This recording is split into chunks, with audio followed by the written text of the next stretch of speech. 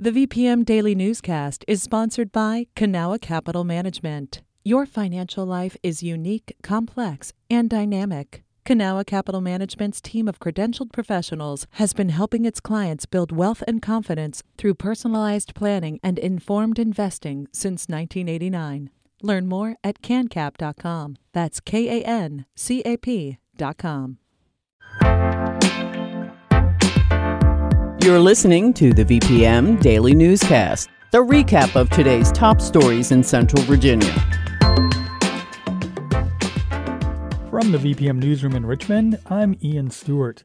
Governor Glenn Youngkin told reporters Monday he plans to watch a video that's expected to be released this week showing the last moments of Ivo Otieno's life. As Whitney Evans with VPM News reports, the governor says the incident demonstrates the need for a mental health system overhaul. Youngkin called for the public's patience after 10 people were charged with second-degree murder in Otieno's death. There is a judicial process going on, and we have to fully respect that, and I ask everybody to please fully respect it. We also can just see the heart-wrenching nature of the challenges in our behavioral health system.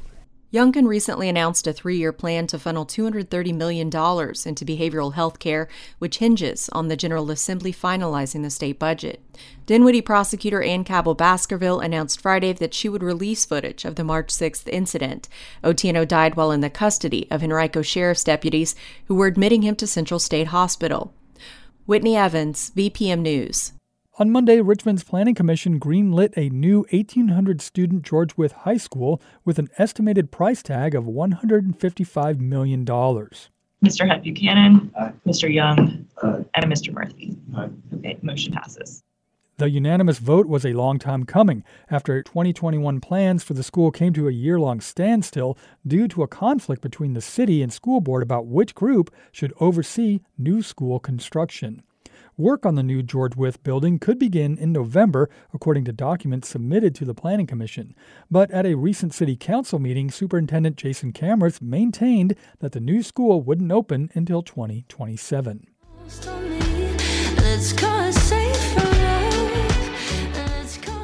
The album Legacies by Deau Eyes is the recipient of the second annual Newlin Music Prize. The award recognizes excellent albums by Richmond-based musicians and comes along with a $1,000 prize.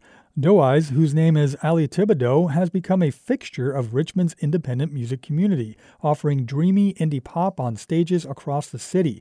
Thibodeau was also a featured artist on last year's winning album, For My Mama and Anyone Who Looked Like Her, by McKinley Dixon. She received national attention too. Deau Eyes was named on NPR's 2023 Artists to Watch list. Deau Eyes performs at the Camel in Richmond this Sunday, March 25th. The city of Richmond has agreed to pay a $37,000 fine after state regulators say between 500,000 and 1 million gallons of raw sewage ran down Brander Street, which is just south of the James River. In January 2020, a set of underwater pumps were without power, causing sewage to overflow at the city's wastewater plant, according to the Richmond Times-Dispatch. The city's agreement also pledged to retrain staff at the facility and adapt its wastewater plant procedures.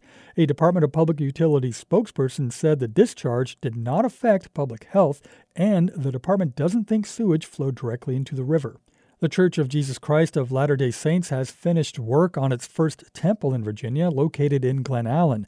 As Ben Pavier with VPM News reports, Governor Glenn Youngkin was on hand Monday ahead of its May 7th opening.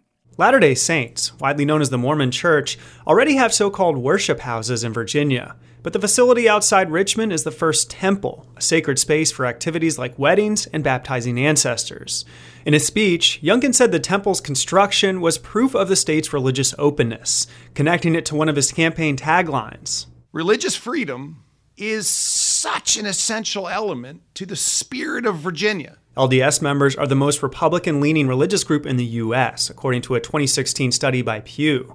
Rich Marr, who teaches political science at Randolph-Macon College, says if Youngkin is eyeing the presidency, it wouldn't hurt to have their support. They have developed political power, wealth, Mitt Romney as a presidential candidate and a senator. Youngkin has said his focus is on Virginia, but hasn't ruled out a presidential run. Ben Pavier, VPM News. A mother and son now have a new place to live. The new modular home built by Habitat for Humanity Powhatan is the first of its kind for the local nonprofit. Using regional grant money from Virginia Housing Development Authority, the prefabricated home was built in sections elsewhere, delivered, then assembled, according to Richmond BizSense. The 1,200-square-foot home took 2 months to build and cost about $200,000. A Habitat Powhatan official says the home's mortgage is based on no more than 30% of the household's gross income. The nonprofit is planning to build at least one more modular home this year. This has been the VPM Daily Newscast. Some of these stories may have changed since the newscast was recorded. You can stay connected to what matters by heading to vpm.org/news or follow us on Facebook, Twitter, and Instagram at MyVPM.